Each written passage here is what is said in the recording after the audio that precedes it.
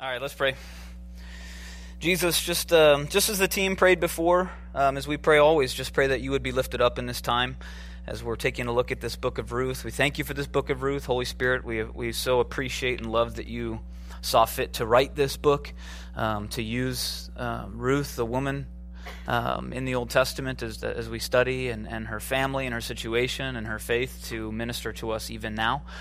And so we just come before you excited for what you have for us.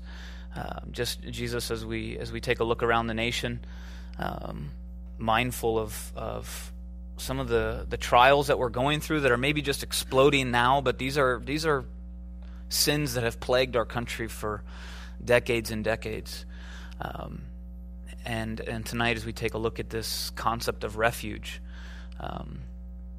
I pray that more and more people in this nation and around the world would find refuge in you, not refuge in their bigotry, not refuge in their anger, not refuge in their selves, but find refuge not only from the oppressors, but those of us that would do oppressing at times, that we would find our refuge in you and treat others as you have so graciously treated us, with this invitation to be a part of the greatest love story on the planet. And so I just am mindful of those that are hurting. Pray for the families involved, everyone involved on both sides of all these incidents. Just pray for a breaking of the hearts of those who know you, to break them even further, and for those who don't, to break them, and to see that you are God first and foremost of grace and truth and love and compassion. And so we just pray that your Spirit would be poured out, not just on this nation, but on all around the globe, as we struggle to continue to seemingly truck through a broken world. It's always been broken, but at times it just seems so amplified. And so we just pray your peace upon our nation and other nations struggling. Again, ask for your blessing on this time of study. Enable me to teach. Enable those that are here and myself to learn from you. Pray that you be high and lifted up. In Jesus' name, amen. So we're in the book of Ruth, and as we took a look at last week, I think I maybe laid out somewhat of a case that even in the Old Testament, as you've heard us say time and time again, the whole Old Testament is about Jesus. Now, was his name involved in the Old Testament? No, but was Jesus there? To be sure. He was in Christophanies, he was in prophecy, he was in titles, he was in institutions, he was in the law, he was being shown. There was even times where, yes, heaven opened up and they saw God, and then the Bible says that you can't see the face of the Father, so who did people see when heaven opened up and they saw God? Who did they see? They saw Jesus. He wasn't given that name yet. It was the Son of God, the second person in the triune God. And so Jesus has always been, will always be. And in the Old Testament, we see that the times and the stories, even down to the stories, the institutions and the law and the prophecy and the Christophanies, even down to the stories, were a foreshadowing of the greater story. They were pointing forward to a greater story. They were pointing forward to the greater king. They were pointing forward to the greater prophet. They were pointing forward to the greater priest. And we see in this book, which is a love story, we see that, and I implored us last week to not get as caught up. It's great to get caught up in the book. I'm not devaluing the book of the Bible. But I never want us to get caught up in this specific love story more so than we get caught up in the love story.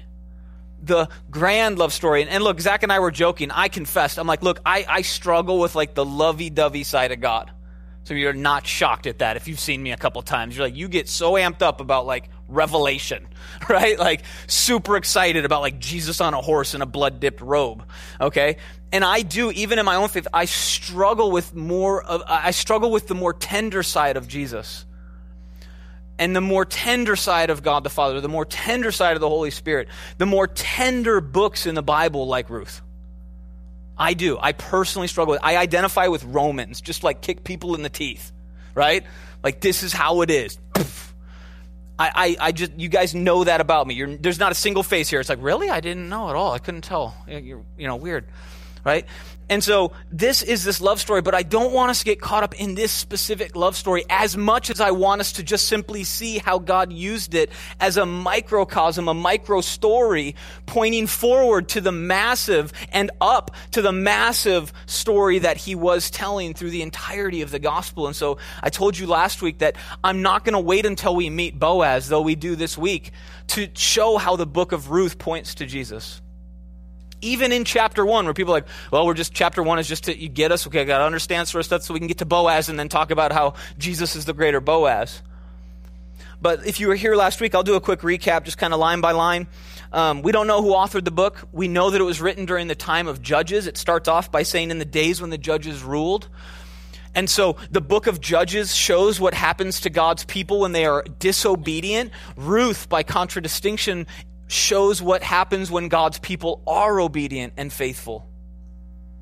So it's this love story written during this time where Israel was going through God's people, massive disobedience.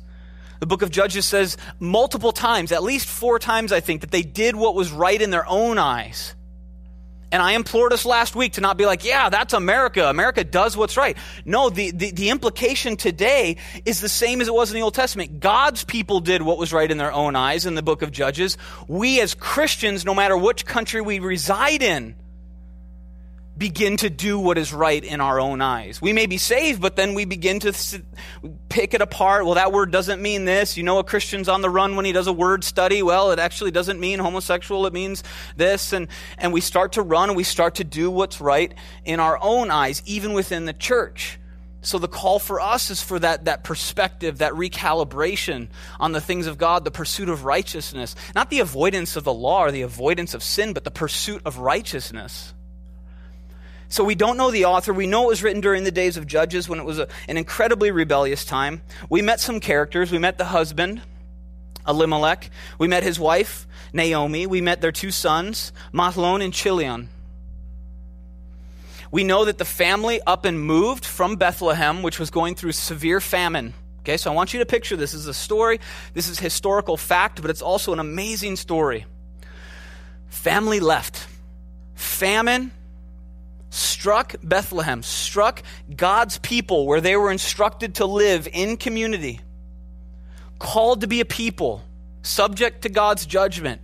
Okay? So God had called his people to be a people. This family said, forget that, tough times, we're out.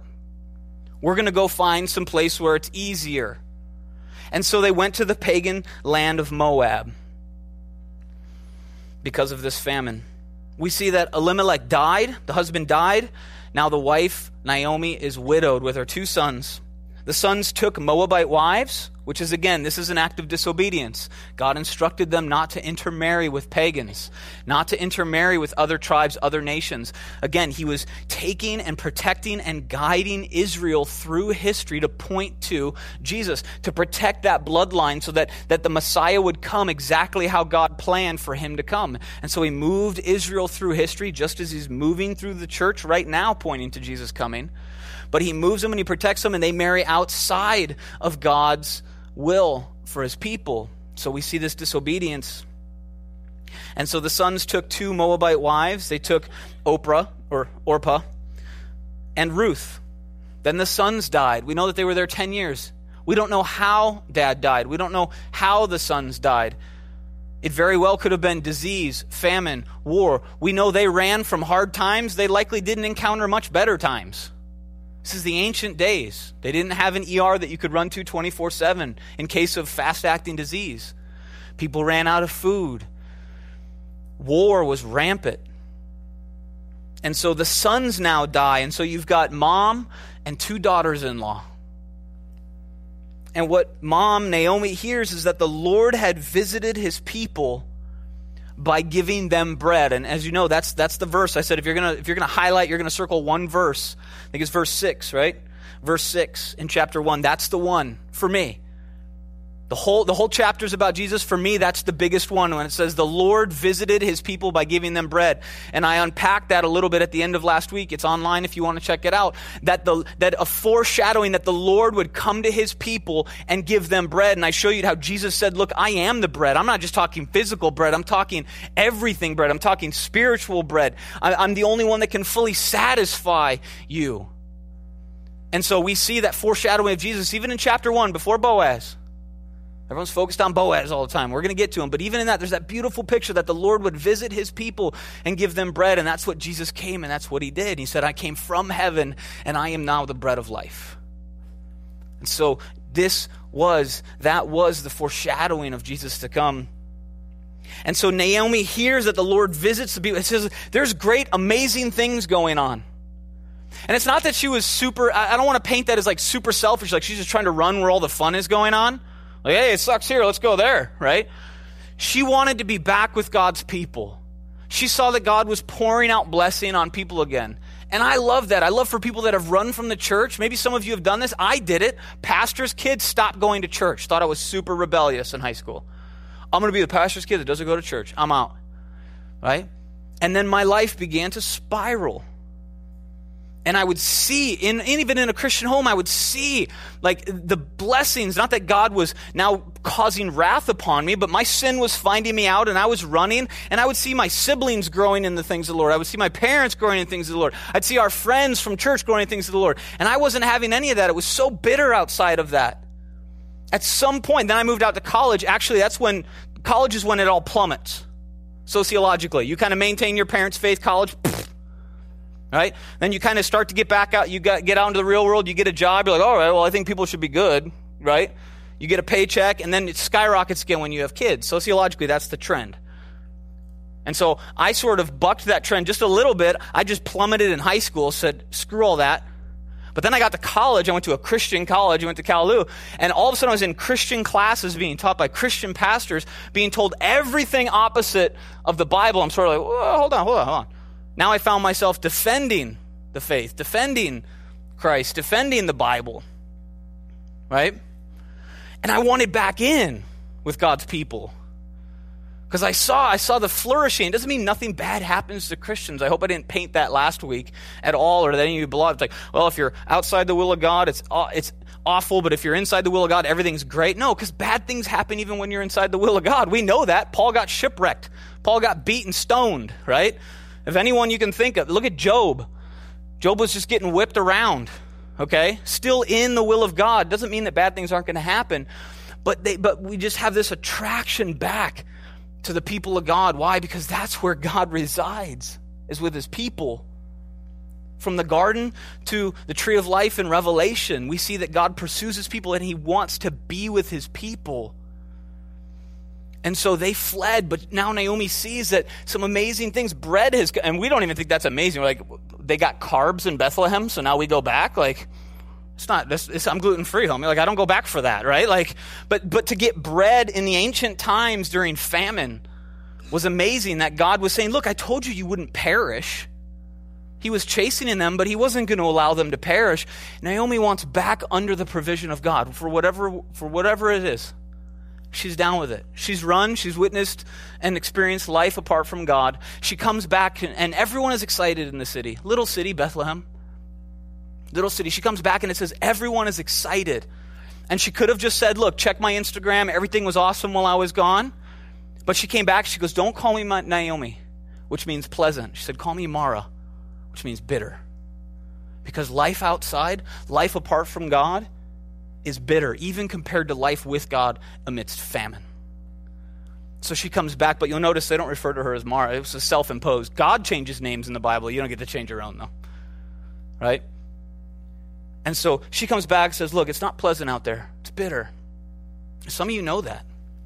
You know, maybe you're there right now. You're like, I was in high school. We all come from different walks, different measures of faith, the Bible says. Maybe you're in that place right now. You've been running. Maybe you've kind of been dipping your toes back in. I'll do Sunday nights, right? Here they're kind of weird. It's a young crowd and they have food, right? Okay, that's kind of how I'll check the waters again. Maybe you've run. Maybe you've been coming to your church, but you know for a fact that you're actually running from God right now. You're just sitting here out of religiosity. You're sitting here because you think this saves you. That if I could just be in the church now, I'm protected, I'm safe, I'm good, I'm going to heaven. God calls you into something way more romantic than that. Way more powerful than that. And so Naomi wants back in. And she blesses and releases the daughters-in-law to go back to their homes. And they weep. And then she lays out a really good case why they should go. Go back to your homes. Go back to your parents. Go back to your gods. Go back and find husbands and have kids. She says, leave. And then they weep again. And Orpah goes. But it says Ruth clings to her. She clings to her mother-in-law. And then Ruth makes this radical claim of faith. You can look back in verse 1 after tonight. Go back if you weren't there last week. Go back if you were here last week and read it again. It was an amazing testimony, an amazing testament of faith. She comes out. She has now experienced being under God's wing, and she's not leaving. A pagan, idolatrous, Gentile woman says, I'm not leaving. I've had a taste of the goodness of God. I'm not going anywhere. Which is probably a testament to Naomi as a mother. She was probably an amazing mother. Ruth said, I'm not going anywhere. I've seen this faith played out, and I want it to be mine. And so Orpah left. Ruth stayed, clung to her mother-in-law. They returned. The city was excited. Naomi says, it was not pleasant. Call me Mara. And we pick up in chapter 2. The love story continues. And as I said last week, I'm going to read every word in this entire book. Because it's a story. No one watches The Notebook and skips a chapter. Ladies, am I right? Or is Notebook too old now? Shoot. What's the new modern love story? What's the new one? What's better than The Notebook? First time I watched Notebook was in Iraq, by the way. A little awkward. What's the new love story? What's the greatest love story on film? Casablanca? We can go old school. Casablanca. What is it? Notebook? Still Notebook? Oh, man, I'm not too old yet. Thank goodness. I get to use this for a couple more years, probably. All right. Until the next Marvel comes out and it's super romantic or something. I don't know. So we're going to go through every word. It says this as it kicks off chapter 2. Read along with me. You got to read so you know I'm not making this stuff up. It says there was a relative. We don't know how they were related, but we do know that there was a relative. There was a relative of Naomi's husband, a man of great wealth, of the family of Elimelech. His name was Boaz. So Ruth, the Moabitess, said to Naomi, please let me go to the field and glean heads of grain after him in whose sight I may find favor. And she, being Naomi, said to her, go, my daughter. Now this is actually something that was commanded in the Old Testament. I've got it right here. Leviticus 19, 9 through 10 says this. When you reap the harvest, check this out. She says, let me go over to this field and pluck the grain. Now it's been harvested, so what's left? People are like, well, there must not be much left. It was actually commanded that farmers cut corners on purpose, right? You generally have square fields, right? But a tractor or plow and oxen would have to make a bend and turn around. It was actually prescribed by God that you cut corners so that there's these sections on the field that still have grain. They were also not allowed, if they dropped a bale, they said, they were just told, just don't pick it up, just leave it. For this reason, it says, when you reap the harvest of your land, you shall not wholly reap the corners of your field, nor shall you gather the gleanings of your harvest. And you shall not glean your vineyard, nor shall you gather every grape of your own vineyard. You shall leave them for the poor and the stranger. I am the Lord your God. This was a social assistance program in ancient Israel. Okay? And it was brilliant. It was orchestrated by God, but it was brilliant on both folds. So you can call it social assistance, you can call it social welfare for the poor, where the farmers would cut the corners, they would leave some fully intact for the poor and for the stranger to pick and to eat. Now, as I said, it was a social welfare program for the poor, which aggravated Republicans. Okay? But check this out. The poor had to be active. They had to go out and work and actually get their own food, which really bugs the Democrats. Right? I thought I'd throw that in there. This was brilliant because it said, to the farmer, have a generous heart.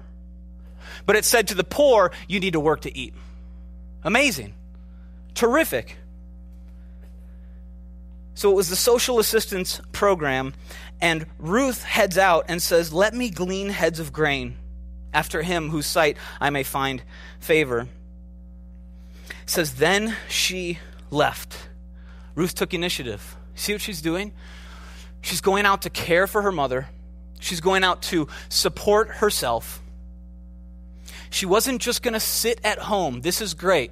She wasn't just going to sit at home. Listen, she wasn't just, and I'm not devaluing prayer, she wasn't just going to sit at home and pray for support. She was going to be active in pursuing the things that God had left for her. And in God's plan, there was that allocation. And so her faith took action in this moment. She left. She left to provide for her mother-in-law. She left to provide for herself. She's now in an area. Look, I'm from Minneapolis. It'd be like you just being dropped into Minneapolis. You don't know a single person. They've got this thing called winter. They eat different food. They dress differently. Okay? It's just different. She is so far outside her bubble. And you've changed religions. You're in Minneapolis, and all of a sudden you're in a different church.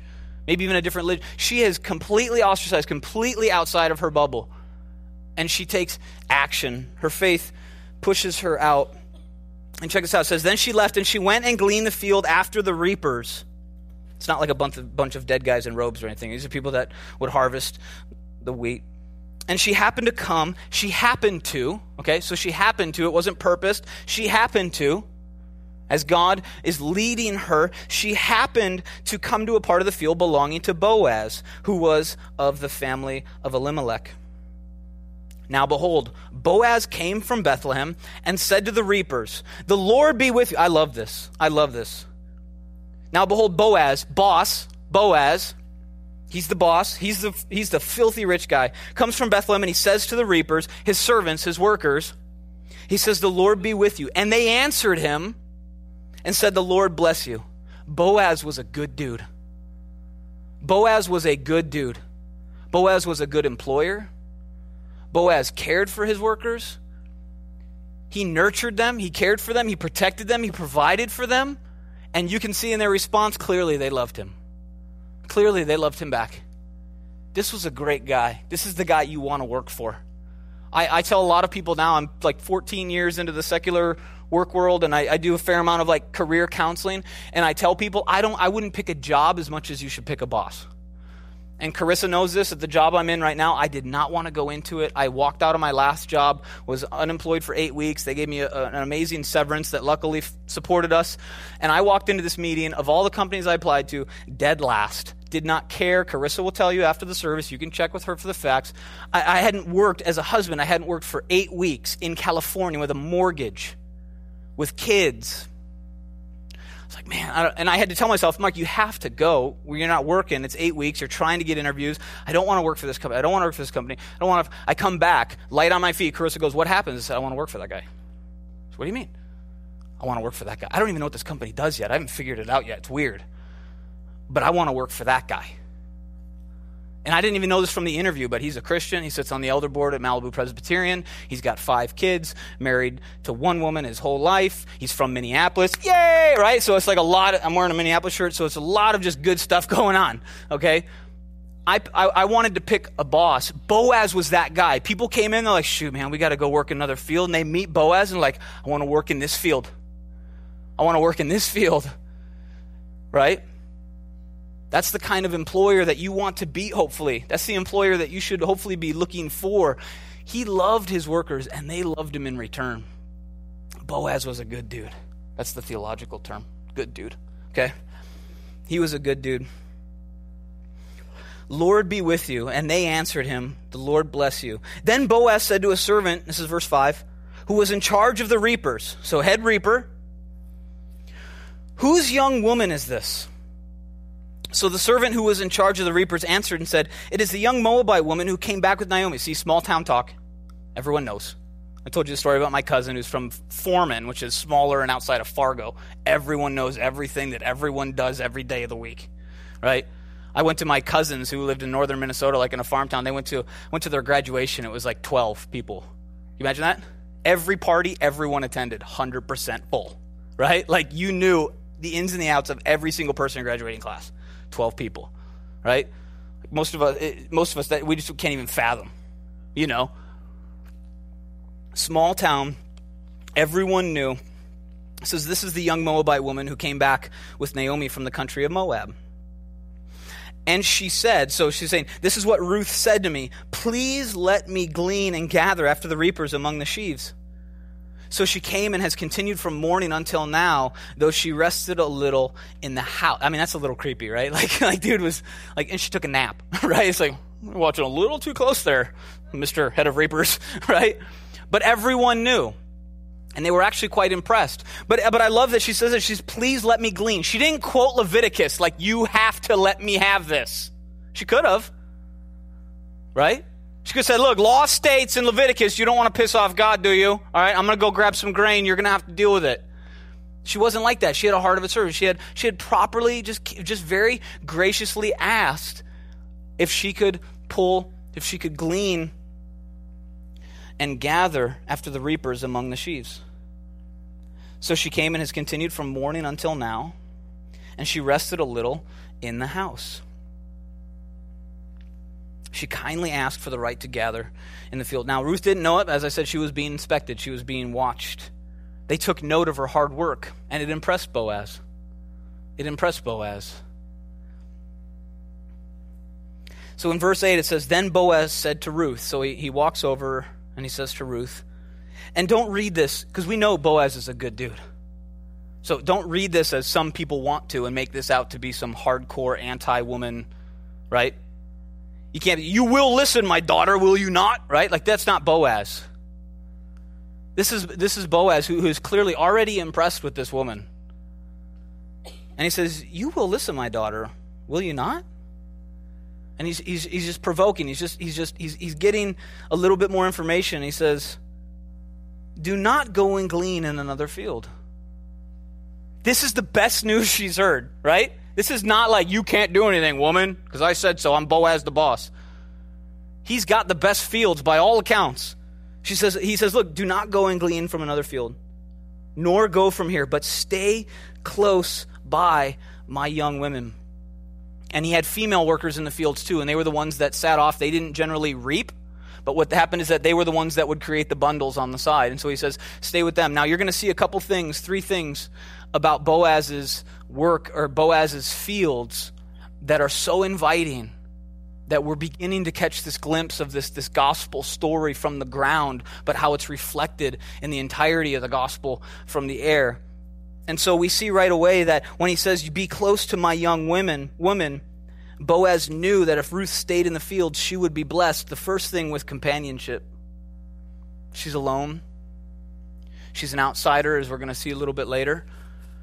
She's got no friends. She just showed up in town. Everyone was excited, and the mother-in-law was like, don't be excited. So she's quelled that. Now no one is excited, and she has to go out and find food. And he says, look, stay with these gals. You're going to have companionship here. And again, this is reflecting on the greater gospel. As we come into this covenant community with God, it says, look, there's companionship. There's stuff that transcends all race, all creed, all ethnicity, all background, all church attendance, all past sins, everything. There's something that transcends. There's a companionship here where everyone is united. And he says, Ruth, you'll find companionship. Stay close to my young women. He says, let your eyes be on the field which they reap and go after them. Have I not commanded the young men? Those are always the troublemakers in every portion of history. The young men are the troublemakers. He says, have I not commanded the young men not to touch you? He says, look, you'll receive protection when you work my fields. In this covenant community, you're going to have a whole new layer of protection. And he says, and when you are thirsty, go to the vessels and drink from which the young men have drawn. He says, when you're in this community, you're going to receive refreshment. I don't know if you know this, but when you come into the covenant community, you're going to receive immediate companionship. And if you don't, let me and Zach know. If you don't, let Zach and myself know. Let a pastor know. Well, let's get you plugged into a quad. Let's get you plugged into a women's group. Let's get you plugged into Sunday morning service. Let's get you plugged into serving on a ministry. Let's get you into some of this, right? Now, if you're resistant to that, say, I don't have any companionship. Okay, well, how about this ministry? No. How How about a quad? No. Okay, well, self-inflicted loneliness. Go for it. Okay? But you need to know that companionship is offered in the covenant community. And it goes way beyond what you're doing right now, by the way. It goes way beyond this. This is a great start. This is a great scratch. But this is a very deep iceberg, and you're only seeing the tip of it. This is the only thing you interact with the church. You're going to receive companionship. You're going to receive protection.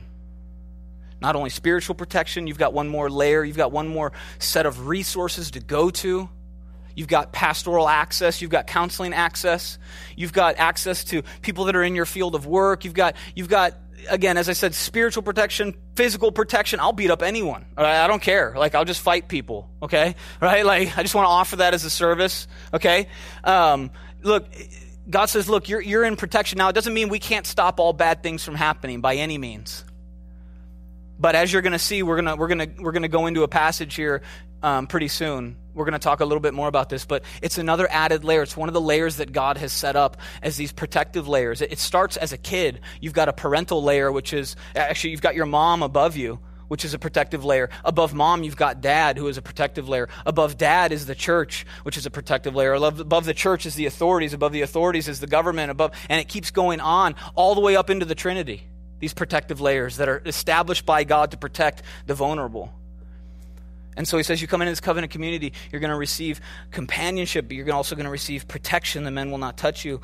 And you're also going to receive refreshment. I pray that this is refreshing. I pray that the covenant community is refreshing. I pray that our church is doing that as a service to you, that we are shepherding you in a way that is refreshing. That it's different from the outside world. Doesn't mean that we get to seclude ourselves from the outside world, but it certainly looks a little different. Why? Because we're practicing for eternity here. It should be a little different, right? We should actually live a little different. Why? Because we're practicing for eternity. But I pray that this is a refreshing time for you. We all know the world begins to weigh. It begins to weigh heavy and it begins to weigh fast. But I pray when you come here, and one of the greatest things that Zach and I can do is not make it about you. We can make it about Jesus, and that should refresh you.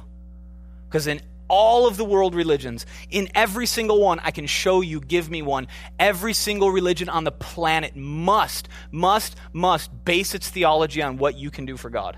It must. It must. And there is no refreshment in that. That is a treadmill, that is a hamster wheel that you will never get off. Only here is to say everything, past, present, and future, has been put on Jesus and crushed. And so I pray for a refreshing when you come to this church, other churches, if you're in this Christian community in your quads with your friends, that should be a refreshing time. And here's a question, if it's not, why don't you start doing some refreshing? Those who refresh, the Bible says, will be refreshed. Pour into people. Give them a refreshing view of what it means to be a Christian walking the faith in 2016 in America, California nonetheless. Boaz says, you come here for, I'll give you companionship, I'll give you protection, I'll give you refreshment. These are the fields that you want to work in. And he says, don't go to any other one. And look at verse 10, her response. So she fell on her face, bowed down to the ground, and said to them, why have I found favor in your eyes? This is big. Like, my heart's starting to race. This is big. I'll tell you why. Because this is a gospel-centered focus. This is a gospel-centered mind. This is a gospel-centered response. This is a gospel-centered perspective. She says, why have you found anything good in me? She didn't say, it's about time someone recognized all the good stuff I've been doing. It's about time God understood that on the whole balance, I'm like 51% good. I've been good most of the time. Why doesn't he recognize that? It's this idea that it's like, some people say this all the time. They're like, why would God send anyone to hell? People that don't understand the gospel have a flip question. Why would he send anyone to heaven? Why any of us at all? The Bible says one sin separates you from a holy and perfect God. One sin. You can't walk into the presence of perfection with even one sin. How many times does a good man sin in a day? 5? 7? How long does a guy live these days? 80 years? 7 sins a day, 365 days a year, 80 times over, you're going to walk into heaven and be like, I was pretty good. I was all right. I didn't murder anyone. And then Jesus came along and said, if you've been angry at someone you've murdered, oh, shoot. Right? Got me. Right? He sets the bar higher, doesn't he? We've talked about that. Jesus didn't come and say, don't worry about the Old Testament. It's all good now. He's like, hey, you've heard it said don't murder. If you're angry, you've murdered. Oh, no. You've heard it said don't commit adultery. If you've lusted in your heart, you've committed adultery. Oh, no. Oh, no. Why have I found favor in your eyes? It's not that she it's not that she thinks low of herself. She just doesn't think high of herself. It's like, I'm pretty awesome. No wonder you recognized me. Do you see how I picked that grain? Only took one nap, right? She's like, oh, I can't believe you see anything good. That's true. Like, we don't dwell in it as Christians, but that's why we wake up enamored with, like, I can't believe that Jesus sees anything good in me, because in me, that's in myself dwells no good thing. Until we take off us and put on his cloak of righteousness, there is nothing good. We have nothing to offer. This is a gospel-centered approach already, as she's being used to reflect the greater gospel moving forward. She's like, I can't believe you see anything good in me.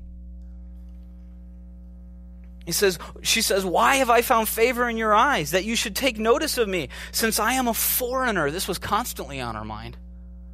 Especially early on. I was a foreigner. How many of you felt like that the first time you went into church? Like, man, these people are weird, right? These guys are goofy. Like, church is bizarre. Like, do I have to do all that weird? Is that really blood? Like, do they believe that? Because I ain't into that. Like, there's a lot of vampire movies. I'm just not down with it recently, right? I don't care which team I'm on. I'm not doing the vampire thing, okay? 4 girls got that joke, okay? And so it's like, talk about how this is the body, right? Church is different, man. They're talking, using weird language. I'm blessed. I'm gracious. God, peace be with you. And people are like, where's the coffee, right? Like, where's the donuts? Right? Did you feel a little bit when you came out? Here's the good news. Everyone that comes into the church was at one point a foreigner. The Bible says all people, children of wrath. Pastor's kid. Didn't mean I was like local. Still a foreigner until I was saved. And I think I've shared my testimony. I don't know when I was saved. Grew up in the church. But I've run. I've left. I've come back. I know what it's like to feel like a foreigner. You're in good company. Right? Raise your hand if you're Jewish, like ethnic Jew. Room full of Gentiles. Put your hand. No, I'm just kidding. You're fine. Room full of Gentiles, minus Carly. All of us. I'm Norwegian. Like, that doesn't get you anything in the Old Testament. Okay? Right? That's why you're so tan, clearly. Right? All of us foreigners. And this was on her mind. She said, I'm a foreigner. Verse 11, and Boaz answered and said to her, it has been fully reported to me. Again, it's a little creepy, small town. It's been fully reported to me, your napping schedule. Okay? It has been fully reported to me all that you have done for your mother-in-law since the death of your husband, and how you have left your father and your mother and the land of your birth and have come to a people whom you did not know before. Now, if you're going to circle a verse, if you're going to highlight a verse, I would do verse 12. I would do verse 12. Some of you are like, really? Because he gives her some bread, and like I'm pretty sure that connects with like the miracle that Jesus did. I think that's too thin, and I don't think it follows the redemptive story. Verse 12. And we'll come back to this. Man, I got a lot of Bible to get through. But let's read. She says this in verse 12. This is intense. It says, he says, Boaz says, the Lord repay you your work, and a full reward be given you by the Lord God of Israel, under whose wings you have come for refuge. Under whose wings you have come for refuge. Under his wings. Psalm 17, 8-9 says, keep me as an apple of your eye, hide me under the shadow of your wings, from the wicked who oppress me, from my deadly enemies who surround me. Psalm 63:7, because you have been my help.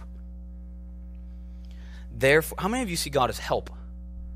And he refers to the Holy Spirit as helper. By the way, ladies, that's why when he calls you helper in the original creation account, that's not a derogatory term, like you're just a helper. It's a divine term. That you get to help your husbands is a foreshadowing of what the Holy Spirit would do for those whom he indwelled in. But how many of us think of God as help? Not a cosmic genie, but help. Like, do you like God is on my side? But do you believe that?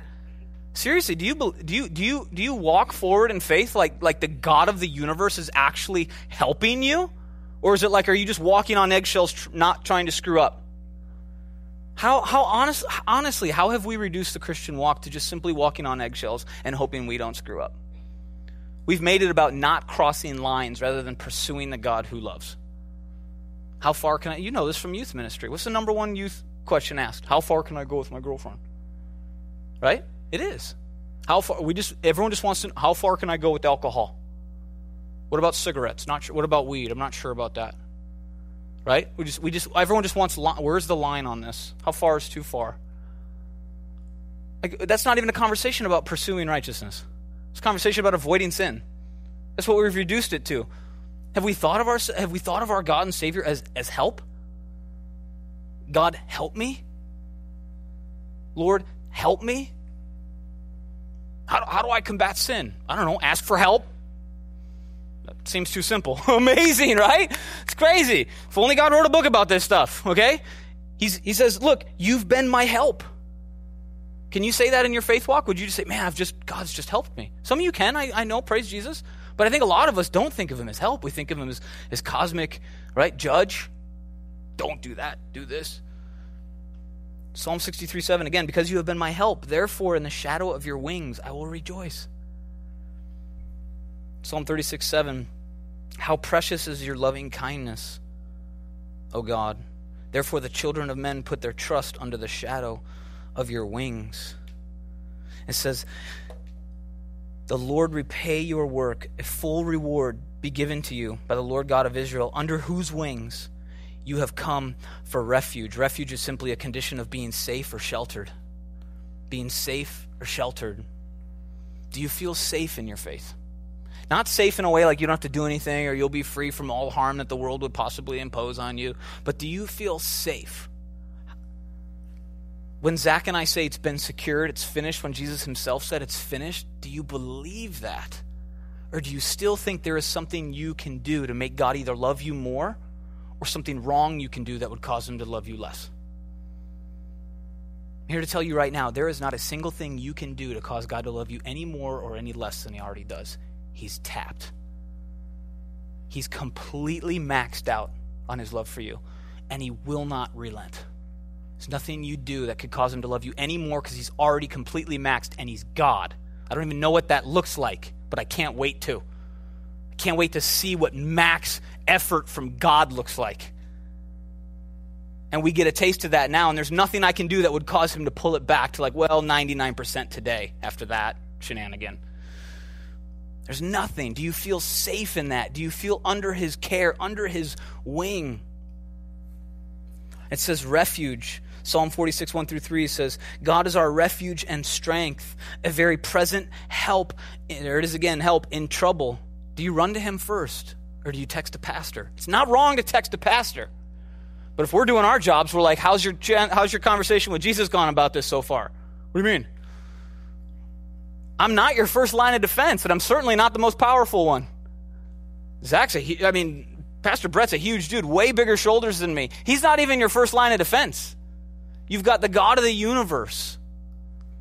And we go right to our friend, we go right to chat, we go right to text, we even go right to a pastor. It's not wrong. We want community. We love, preach, care for community, right? But are you first and foremost going to the God who creates you and loves you and cares for you beyond your wildest dreams? This is a very present help in trouble. Therefore, we will not fear, even though the earth be removed, and though the mountains be carried into the midst of the sea, though its waters roar and be troubled, though mountains shake with its swelling. Proverbs 14:26 says, in the fear of the Lord there is strong confidence. And it's not fear, it's not scared. I was explaining to this someone last week. Was it you, Jackie? Were we talking about fear? No, maybe not. I was talking with someone else. They said, but fearing God, how do we reconcile that? It's a healthy fear. It's if my boys were in here and I said, Ethan and Asher, they would stop. They would be arrested, right? They just know that daddy has a certain level of power, right? And they're not afraid, never abuse them. They're not afraid of me. But when they stop, they're arrested. When I call their names, they stop. They're arrested, right? That's a healthy fear. The Bible says that the fear of God is the beginning of wisdom. That's where it all starts. It's not a scary fear. It's this healthy awe for who he is.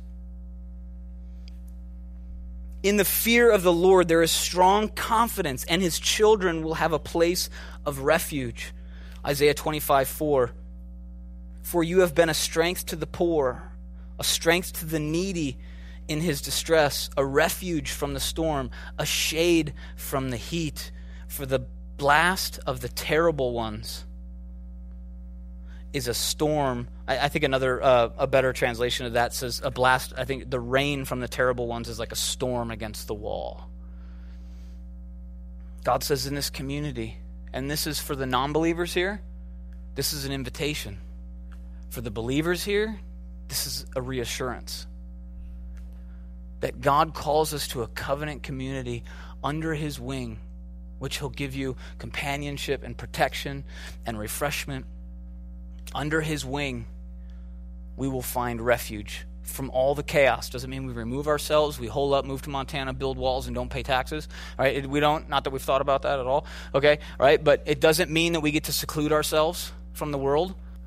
But it does say in the grand story, the grand scheme of things, covered, protected for eternity. Let's continue, and we're actually going to go back to that just like we did last week. Verse 13, then she said, let me find favor in your sight, my Lord, for you have comforted me and have spoken kindly to your maidservant, though I am not like one of your maidservants. You see this whole thing, she's being grafted into a community. Being grafted in. We've studied this in Romans. Israel started the covenant, and then now as Gentiles, minus Carly, right? We now get grafted in. They are the trunk of this covenant, and we are the branches. And Romans calls us, says, look, I'm not done with Israel. Don't think because you're a branch that you don't rely on that trunk. His promises began with Israel, right? He'll still deal with them. We know that. But it says here that you've treated me like one of your own. Welcome to God's community. You've treated me like what? He treats you how he now sees you. He treats you now through a lens of what Jesus has done, not what you've done. And he loves Jesus. He loves the Son. And when you put on his righteousness, you're grafted in. He sees you as one of his. And so Ruth is experiencing this. Now Boaz said to her at mealtime, and this is where people are like, oh, this is like Jesus performing the miracle. I'm not downplaying that. I just think it's thin. And I don't think it really follows the redemptive story of Ruth. But certainly, did Jesus come and provide bread and pour out in miracle? Yeah, to be sure. Now Boaz said to her in mealtime, come here. Now this may be, look, I told you it's a love story. Some of you are like, this is not very romantic. This could be the start of some romantic stuff. Okay? In case you were like, right? Getting all ready for that, right? Okay? I've taught through Hosea too. Different romantic love story, right? It's prostitutes and weird, okay, right? And so now, and some of you are going to go home and read Hosea tonight. It's good that you're reading your Bible at least. But yeah, God tells a prophet to marry a prostitute. Okay, all right. And so some of you don't believe me. Okay, I don't know what book you're reading, what Bible you're reading. It's way more interesting than you think. Okay, and so now Boaz said to her at mealtime, come here and eat of the bread and dip your piece of bread in the vinegar. This is like early flirting techniques. It's like, hey, sweetie, don't take this weird. Why don't you dip your piece of bread in the vinegar, right? Like, some of you, you're going way too far with it, but hey, love story, okay? It's a notebook, okay? Early, he said, hey, bring that piece of bread over here, that little bowl of vinegar. That's the good stuff. He says, have a taste of life with me, right? Have a taste of how sweet. Jesus came and he said, I'm here to give you life, and life more what?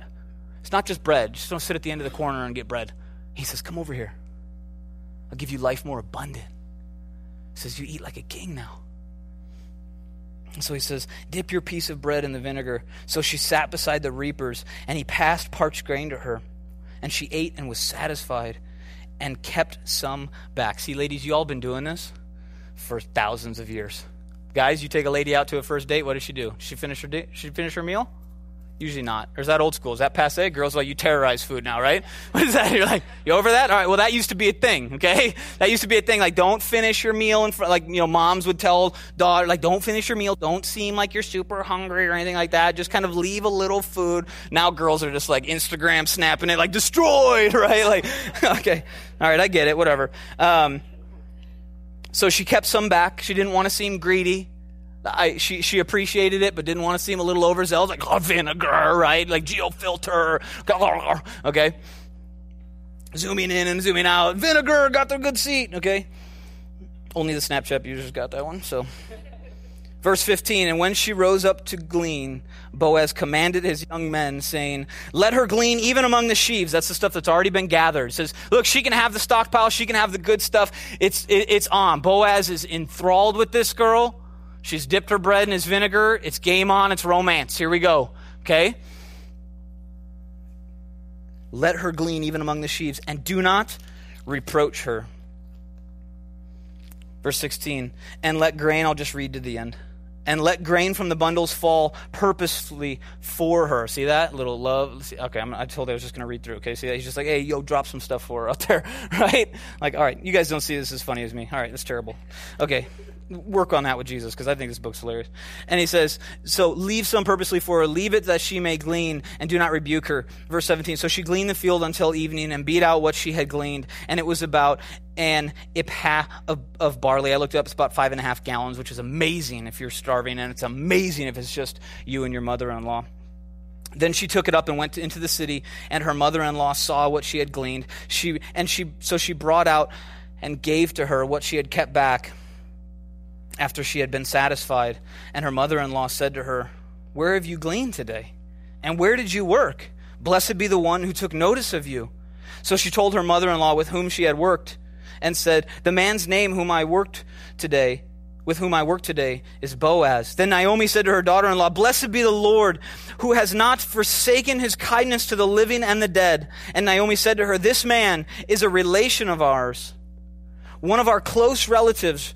Ruth the Moabitess said, he also said to me, you shall stay close by my young men until they have finished all my harvest. And Naomi said to Ruth, her daughter-in-law, it is good, my daughter, that you go out. This is classic mother-in-law, like, stay with that guy. Drives a Benz, right? Like, okay, he's doing all right.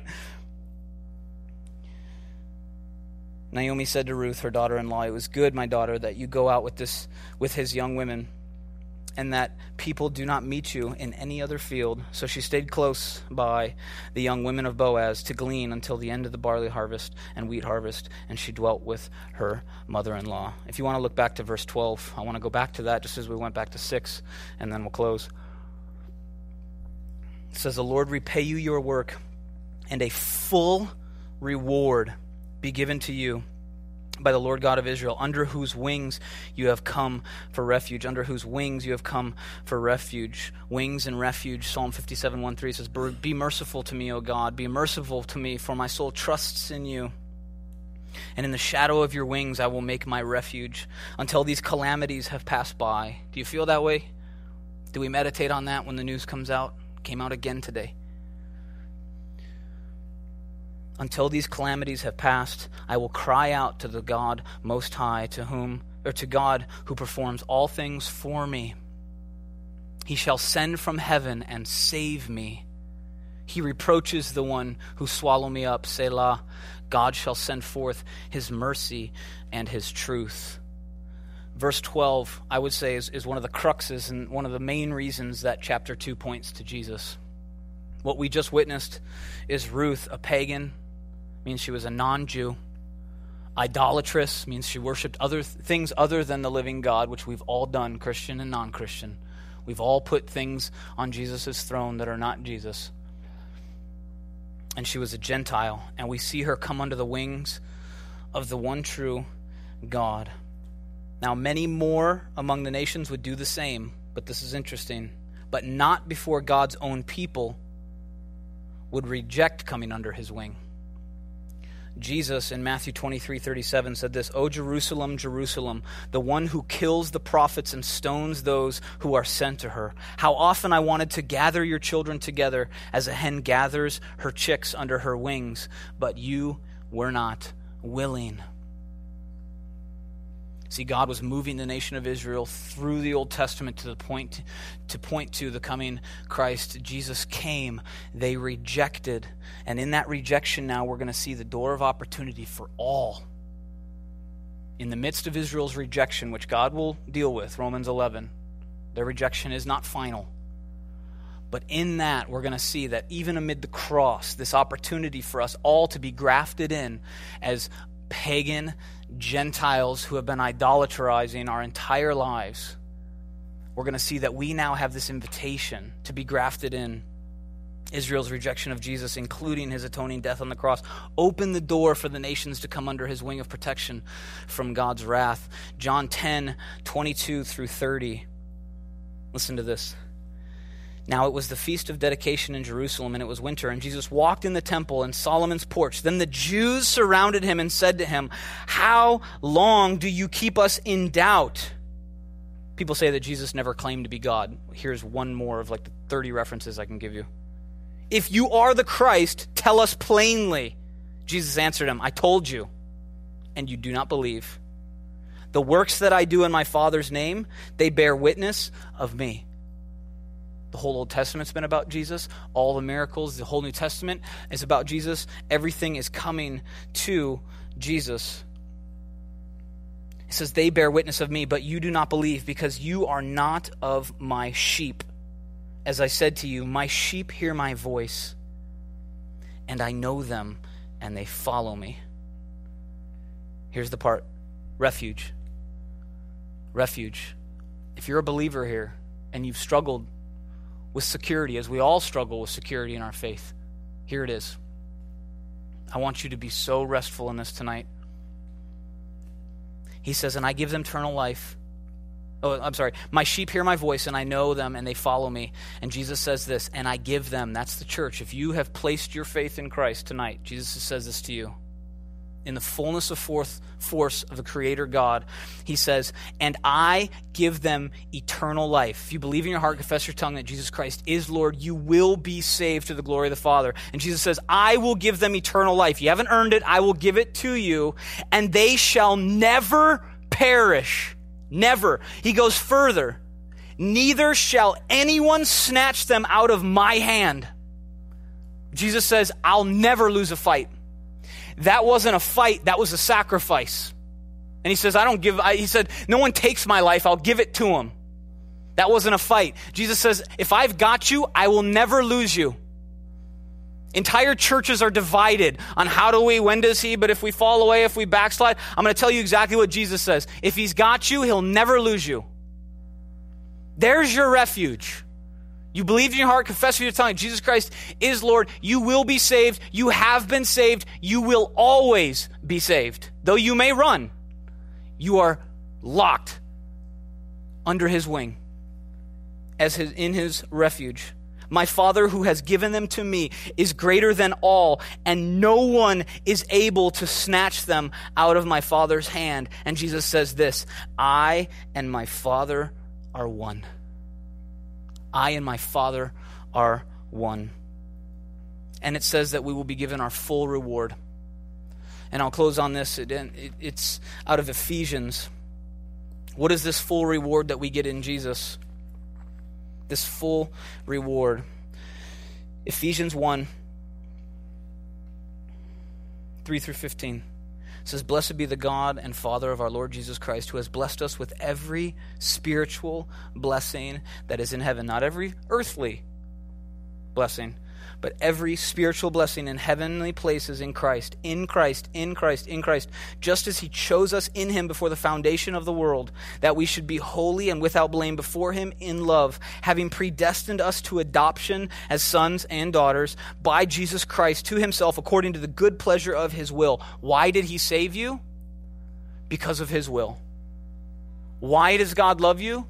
Because of his will. Because he gets to decide. The good pleasure of his will, to the praise of the glory of his grace, by which he made us accepted in the beloved. In him we have redemption through his blood. How many of you have ever used a gift card? Okay, you get a gift card, yes? I just got one for $10 to iTunes, right? Now I go on iTunes and I do what with it? I use it, right? But who paid for it? Someone else. That's why it says redeem card. Does it not? Redeem gift card. What does that mean? It means someone owed money for what was going to take place in the future, and someone else paid for it. Jesus knew all that would take place, past, present, future. He says, here's a gift card. On my account, I already paid for it all. That's redemption. Every time you click redeem gift card, I want you to think about Jesus. Every time. Just be careful about what music you're downloading. All right, and it says, in him we have redemption through his blood, the forgiveness of sins, according to the riches of his grace, which may be abound toward us in all wisdom and prudence, having made known to us the mystery of his will, according to his good pleasure, that he purposed in himself, that if the dispensation of the fullness of the times he might gather together all things in Christ, both which is in heaven and on earth, in him. This is the covenant community, under the wings, in his refuge. It says, in him also we have obtained an inheritance. That's your full reward. I'm not going to get $1 from my folks. God bless them. I don't think they should leave $1 for me. They should travel when my dad finally decides to stop working. Right? We have an amazing inheritance coming, and it's coming from God himself. It says, purposed together in himself, being predestined according to the purpose of his will, we have obtained an inheritance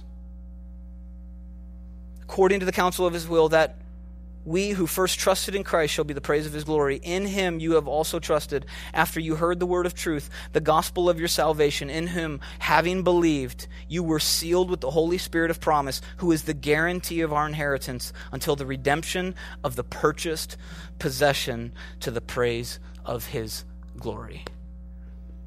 Ruth points to Jesus. It's an invitation for those of you who have never in your heart accepted Jesus, but long for the sort of this covenant community that we've just touched the surface on tonight. And it's also a reassurance for those of you that have, that Jesus has won and he will not lose. We now, under his wing, the wings of the most gracious, loving God, have refuge from all calamity in Christ, receiving our full reward, which is a clean slate before a holy God, because it's now been his account placed on us. And when God looks at you through the lens of Jesus Christ, you're perfect. Amen? Let's pray. God, just ask that last point, if none, would ring true in the hearts of all those who are here tonight. That we are clean in you. Jesus said it doesn't matter where we came from, how we ran, what we did when we were gone, or how we got back. Jesus, when we take off our robe of wickedness and place on your robe of righteousness, we are seen and we are clean.